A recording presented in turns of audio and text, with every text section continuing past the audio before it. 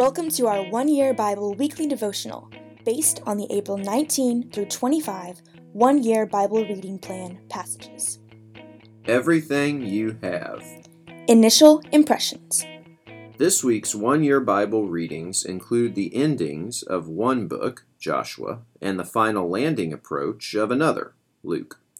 As these narratives conclude, a central theme for the primary protagonists of both stories come into focus.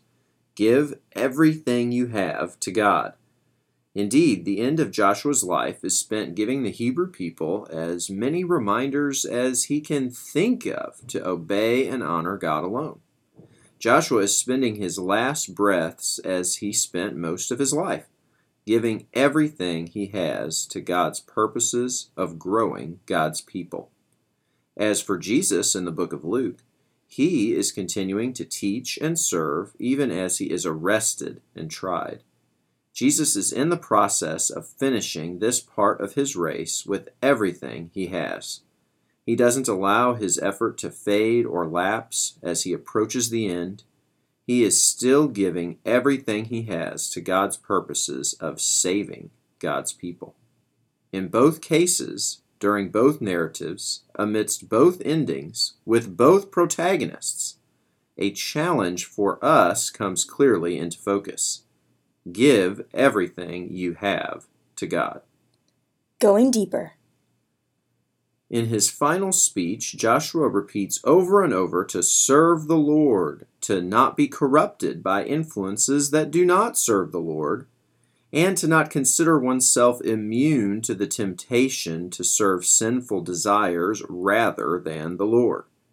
Joshua's statements are both reminders and prophecies. He is reaching both backwards and forwards.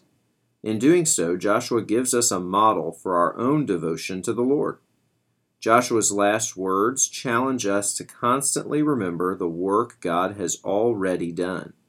Not just this, but he challenges us to remember the commands we have already been given. Joshua's appeals to be strong and to be very careful to follow all the instructions written for us through scriptures are almost identical to the commands God gave Joshua at the very beginning of the book. Joshua therefore suggests that we must continue to remember the past in order to live into God's promises for us in the future. In this way, we can be reminded and challenged to give everything we have to God. Getting real. As Jesus is in the process of giving everything he has to God's purpose for him as he moves closer and closer to his death, Jesus observes a woman who emulates this very behavior of unrestrained dedication to God.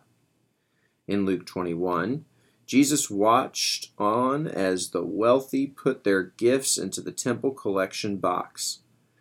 Then a woman followed after the rich by giving mere pennies to the collection. Upon seeing her, Jesus says, "This poor woman has given more than all the rest of them, for they have given a tiny part of their surplus, but she, poor as she is, has given everything she has." In Luke 21, 3-4. This is the challenge of Jesus' life toward the end of Luke. He was giving everything he had to serve God. And not just him, but a poor widow was doing the same in her own way. And this story is not a parable. It is the record of Jesus' actual observation of a real person like us. So how do we follow in this real person's footsteps? How do we give everything we have in the presence of Jesus? Do you do as she did? In what ways does your mentality need to better resemble the poor widow's? It's not just about giving money, of course. It's about giving ourselves, all of ourselves, everything we are and everything we have to God. So the real question is, what do you have that isn't yet gods.